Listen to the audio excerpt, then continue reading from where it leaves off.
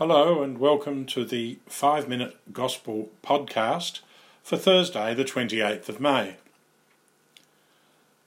Holy Father, I pray not only for these, but for those also who through their words will believe in me. May they all be one. Today we read the third and last part of Jesus' great prayer to the Father at the Last Supper.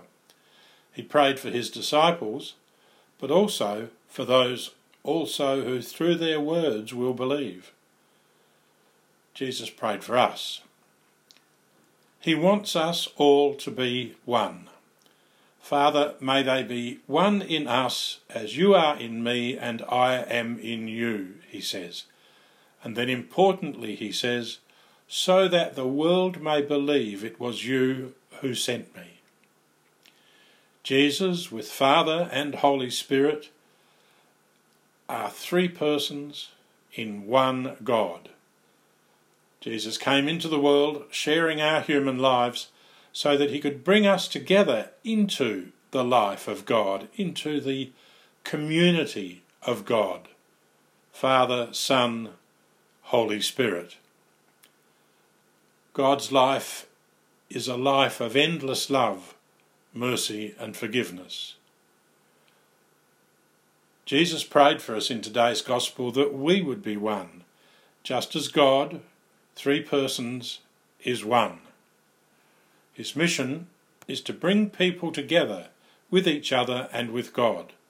That's why he came into our world, to show us that it's possible for people to be one with each other and one with God, and to bring this about. It's possible to love each other and to love God and to help others to do the same. Jesus wants us to be one so that, he says, the world may believe it was you who sent me. The love of Christians for God and for other people becomes a sign for everyone of how much God loves our world. This is much more than nice words, and it's also a challenge.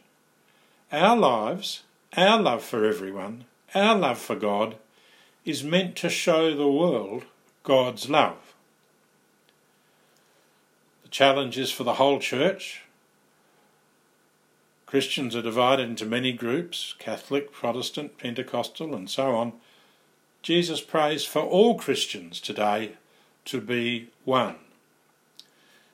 In parishes and Christian communities there are often divisions. Jesus prays for our communities and parishes today to be one. Sometimes our families have divisions and troubles, both in our homes and in our extended families. Today Jesus prays for our families to be one.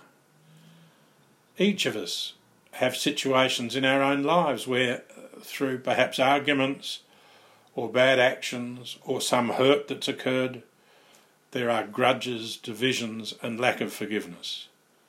Today Jesus prays for us to be one, even with those we have clashed with.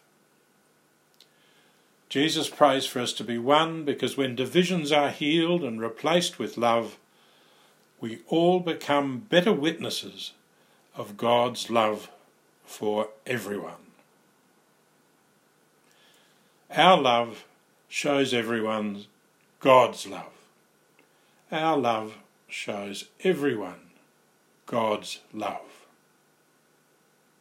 God bless you all.